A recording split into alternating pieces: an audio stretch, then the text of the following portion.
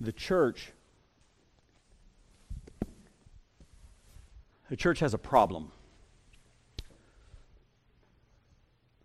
But unlike most organizations, maybe even unlike most families, the church's problem is not about lacking something. The church has a problem, but unlike most organizations, the church's problem is not that we lack a thing. Hear me. We do not lack money. The church has plenty of money. This is where the preacher inserts that old joke about we have plenty of money. Unfortunately, a lot of it's in your wallets, and we need you to give it later on. But that just passed now, didn't it? We've passed the plate, so we'll have to wait till next week. But it's true. The church has plenty of money. It does. And it's not volunteers. It's not volunteers. The church has plenty of volunteers. A week and a half ago, I sent out an email asking for volunteers for Vacation Bible School. Which is coming, by the way, if you hadn't seen the wall. We had 3 people respond in the first 10 minutes to our request for volunteers. I mean, that's awesome.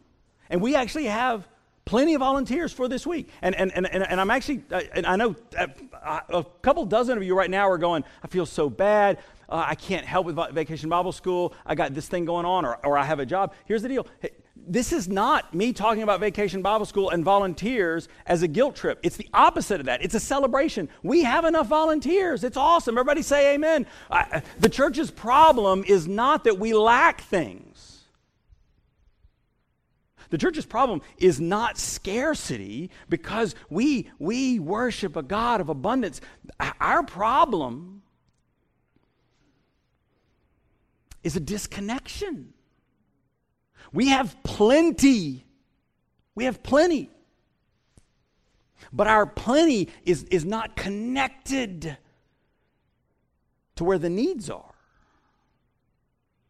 And this has truly been the problem, not just of the church, but even before the church. This is the problem of humanity. This is the problem of history. This is the problem of the church, but it's also the problem of every one of us. The good news, and by that I mean capital G, capital N, gospel good news. The message of the church, the message of God, the good news is that God has a plan for our problem. And the plan is the Holy Spirit. And it's actually not a new concept. It didn't even begin on the day of Pentecost, which we celebrate this day, 50 days after Easter. The Holy Spirit is biblically present on day one. And I'd like to do something. Today's story, we've been reading the stories of the signs and wonders that God was doing through the Acts of the Apostles, this sequel to Luke. Today's story has as its main character the Holy Spirit. So I'd like to do something. I don't do this a lot. I'd like to watch a video. It's about 3 minutes long or so. I'd like to watch a video now that actually introduces us to this character of the Holy Spirit, if you'd allow me. So, Randy, cue that up. I like this video's ability to connect what we're going to read today with the very beginning of the story. That the work of creation that the Holy Spirit was involved in Genesis 1 and chapter 2, that we put on hold and tried to completely separate from in Genesis 3, is being redone, started over, and this is the landmark day of it. That's one of many landmark days. The resurrection and now the giving of the Holy Spirit. I invite you to turn with me in your Bibles to Acts chapter 2, and I'm going to do something, Acts chapter 2, I'm going to do something that I don't do too often. I'm going to read from a different translation so that we would also hear this important story sort of with new ears. I'm going to read from Eugene Peterson's The Message translation. It's Acts chapter 2, and we'll read through most of the chapter. Hear the word of God. When the feast of Pentecost came, 50 days after Easter, They were all together in one place, they being the men and the women, the disciples that would become apostles, who Jesus had told them to wait for the Spirit to come. It says, without warning, there was a sound like a strong wind, gale force. No one could tell where it came from. It filled the whole building. Then, like a wildfire, the Holy Spirit spread through their ranks, and they started speaking in a number of different languages as the Spirit prompted them. There were many Jews staying in Jerusalem just then, devout pilgrims from all over the world. When they heard the sound, they came on the run. Then, when they heard one after another their own mother tongues being spoken, they were thunderstruck. They couldn't for the life of them figure out what was going on and kept saying, aren't these all Galileans? How come we're hearing them talk in our various mother tongues? Parthians, Medes, Elamites, visitors from Mesopotamia, Judea and Cappadocia, Pontus and Asia, Phrygia and Pamphylia, Egypt and the parts of Libya belonging to Cyrene, immigrants from Rome, both Jews and proselytes, even Cretans and Arabs. This is a joke about the Cretans that we've used before in here. They didn't like the Cretans, but even the Cretans are included. They're speaking our languages, describing God's mighty works. Their heads were spinning. They couldn't make head or tail of any of it. They talked back and forth, confused. What's going on here? Others joked, they're drunk on cheap wine. That's when Peter stood up and, backed by the other 11, spoke out with bold urgency. Fellow Jews, all of you who are visiting Jerusalem, listen carefully and get this story straight. And then he begins to dispel their first pushback. These people aren't drunk, as some of you suspect. They haven't even had time to get drunk. It's only 9 o'clock in the morning, which is a joke, and everybody in the room should laugh at what Peter's saying right now. It's too early for that. Pay attention. This is what the prophet Joel announced would happen. Now, let me press pause for just a second to interrupt and say, if you're Peter speaking to the modern American church, you might not go to Joel as your first bit of evidence. He's going to actually go to two different Old Testament sources. Joel is the first of the two. And you might be, and it's a fair question, you might be going, why Joel? Is there not something better? Couldn't you use like a more modern, illustration? Why Joel? And it's because for this Jewish, this traditional, cultural understanding of the way that the world works, every person would have been aware that in the body of the Old Testament that we know, the Hebrew Scriptures, in the body of that, there are particular places, there are particular persons, there are particular prophets that speak specifically about how the world will be put back together by God, and Joel is one of them. So he's not picking some random place from the Bible to use as his testimony. He's picking a specific place, and everybody in the room would have said, oh, he's going with Joel. This is what Joel says. In the last days, God says, I will pour out my Spirit on every kind of people. Your sons will prophesy, also your daughters. Your young men will see visions, your old men dream dreams. When the time comes, I'll pour out my Spirit on those who serve me, men and women both, and they'll prophesy. I'll set wonders in the skies above and signs in the earth below, blood and fire and billowing smoke, the sun turning black and the moon blood red, before the day of the Lord arrives, the day tremendous and marvelous, and whoever calls out for help to me, God will be saved. Now, Peter begins to connect this message with what's happening today. Fellow Israelites, listen carefully to these words. Jesus the Nazarene, a man thoroughly accredited by God to you, the miracles and wonders and signs that God did through him are common knowledge. This Jesus, following the deliberate and well thought out plan of God, was betrayed by men who took the law into their own hands and was handed over to you. And you pinned him to a cross and killed him. But God untied the death ropes and raised him up. Death was no match for him. David said it all. This is the second of the two Old Testament witnesses that Peter is invoking here in this message. David said it all. I saw God before me for all time. Nothing can shake me. He's right by my side. I'm glad from the inside out, ecstatic. I've pitched my tent in the land of hope. I know you'll never dump me in Hades. I'll never even smell the stench of death. You've got my feet on the life path with your face shining sun joy all around. Now Peter responds, dear friends, let me be completely frank with you. Our ancestor David is dead and buried. Now here's why he's quoting David and referring to David. If you have the chance to visit the Holy Land, did I see Gary and Margie? Yeah, if you have the chance to visit the Holy Land, this is taking place. This moment, this Pentecost is taking place, and it's happening in the upper room, the same upper room where Jesus met with them like 53 days before. It's all starting from there on a hilltop, the upper room. But what's fascinating, and you can understand this when you have the chance to visit it. What's fascinating is that's happening there, and just down the hill, literally closer than the nearest cemetery marker out where I'm standing, is the actual site of the tomb of King David. So in addition to the fact that David was the great king, in addition to the fact that it's David's lineage that Jesus takes up, in addition to the fact that everybody is waiting for David to come back and restore everything and put everything together, in addition to all the reasons he's mentioning David, he's also saying, hey, David's tomb is in plain sight today. He's like, look over there. Seriously, you guys look around. It's right over there. And here's the thing about David's tomb.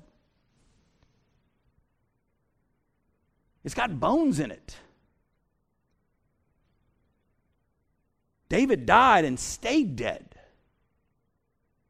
But also being a prophet and knowing that God had solemnly sworn that a descendant of his would rule his kingdom, seeing far ahead, David talked of the resurrection of the Messiah. No trip to Hades, no stench of death. This Jesus God raised up. And every one of us here is a witness to it.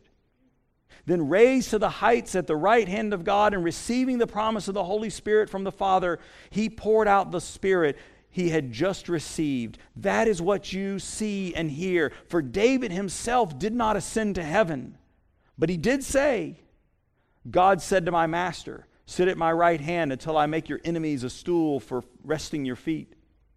All Israel, then know this. There's no longer room for doubt. God made him master and Messiah, this Jesus whom you killed on a cross. And with his speech now over, with his sermon now over, the people respond.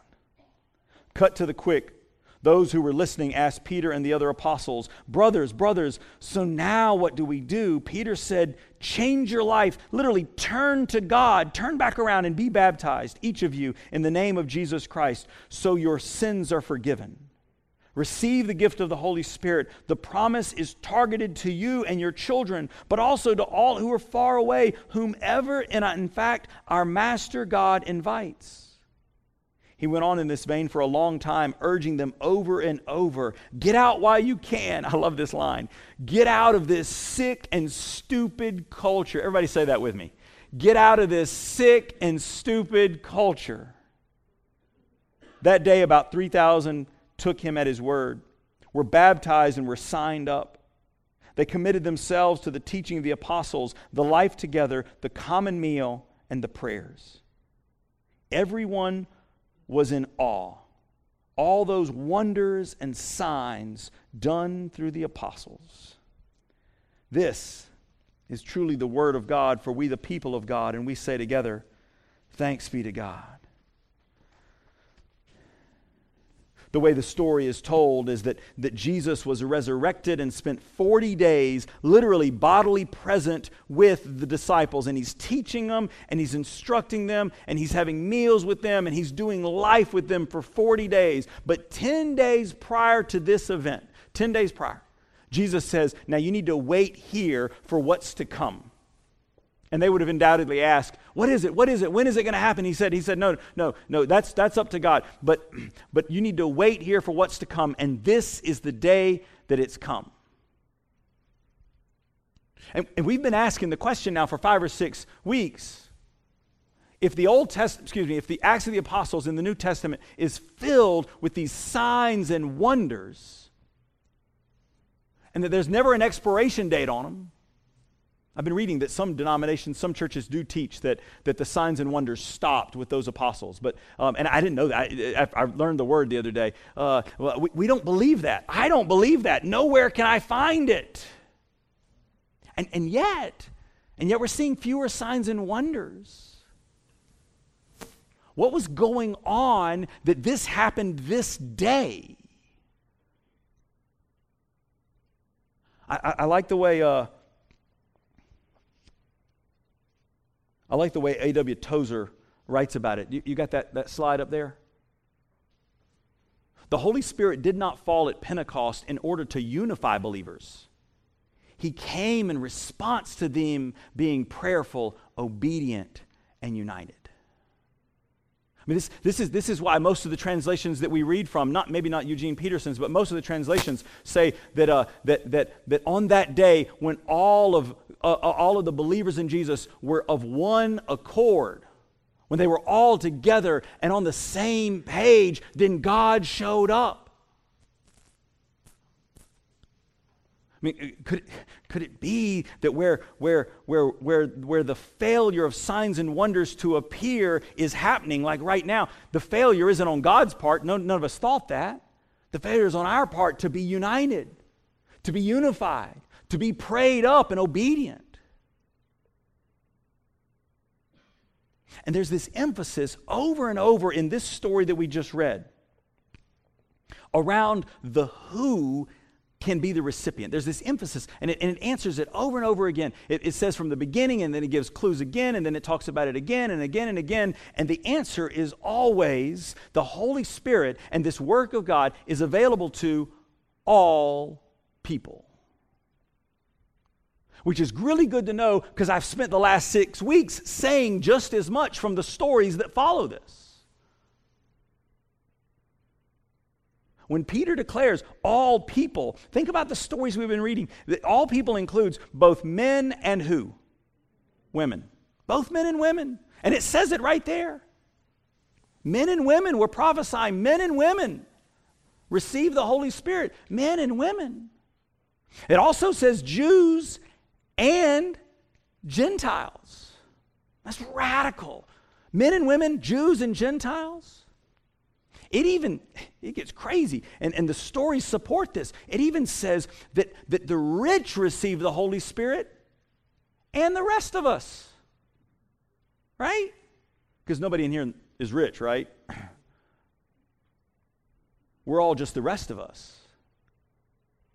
There's not a monetary requirement for God to be at work in your life. Just be alive and God's at work in your life. And even young people and old people are recipients. I think it's a helpful reminder for those of us who have now reached an age of some stature, right? I think it's a helpful reminder that on this day, the people that were at the front of the pack leading the church were most likely all teenagers. Everybody say, Lord, help them.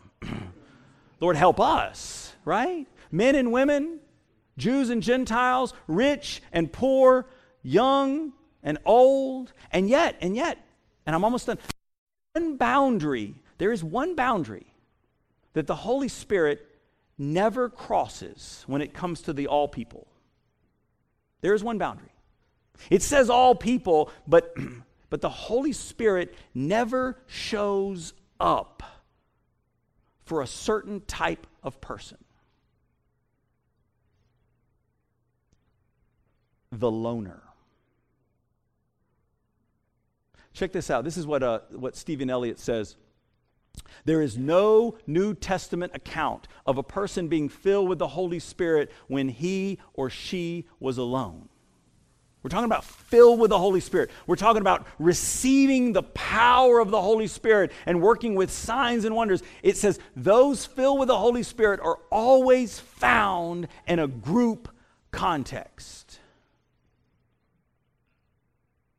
So we want signs and wonders. We want God to show up here first.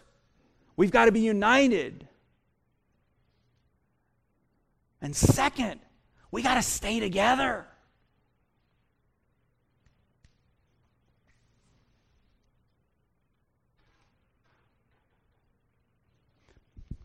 I was reading. I was reading, and it was it was actually a book by Stephen Elliott. It's powerful on evangelism and what God does through the Holy Spirit to win back the world. And one of the things it says is the church has gotten off track trying to win back the world. And this is going to like one little person at a time. And it says that where the church has lost sight of the fact that this story and so many more stories in the New Testament and so many more stories in history is that God wants to show up big if we'll allow him. God wants to save not just one person, but a whole family. God wants to save not just one family, but a bunch of families. God wants to save neighborhoods. God wants to reach communities. And I can't help but think that in a couple of 3 months, when we're celebrating our anniversary, we were started because a church up the road, one train stop up, said, God wants to reach a community called Bon Air in 1894. That's how we started. Isn't that what we should still be about?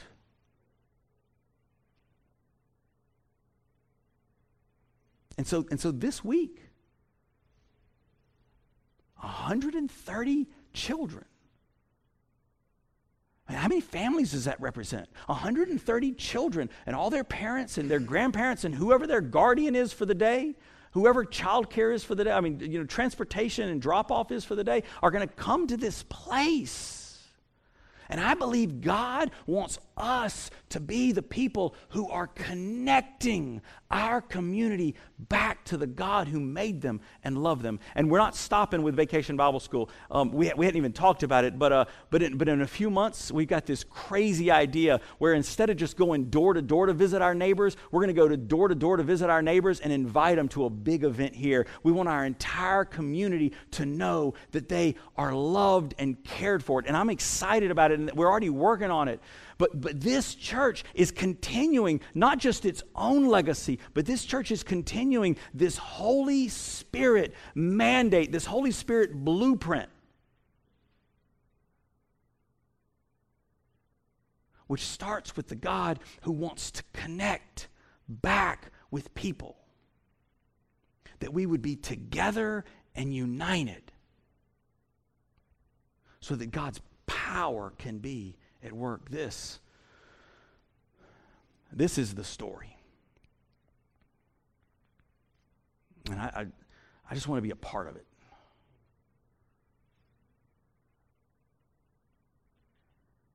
I think God wants us all to be a part of it. But he doesn't force us. He lets us choose. Let's pray.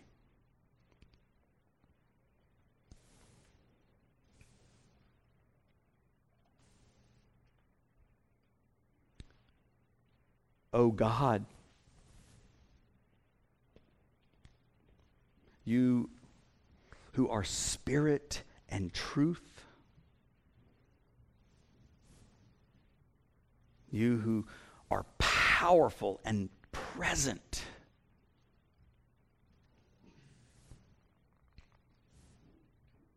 Lord, we pray that you would remove the obstacles we have put in place. Come, Holy Spirit.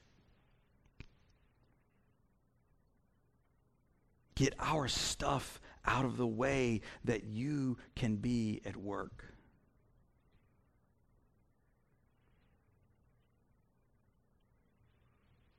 May unity and a deep sense of connection be our witness to the world that those who are lost would be reconnected to the God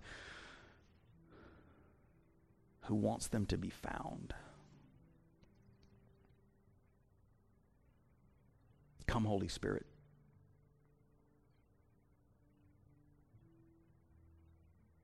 We pray in the name of your Son, Jesus. Amen. Amen.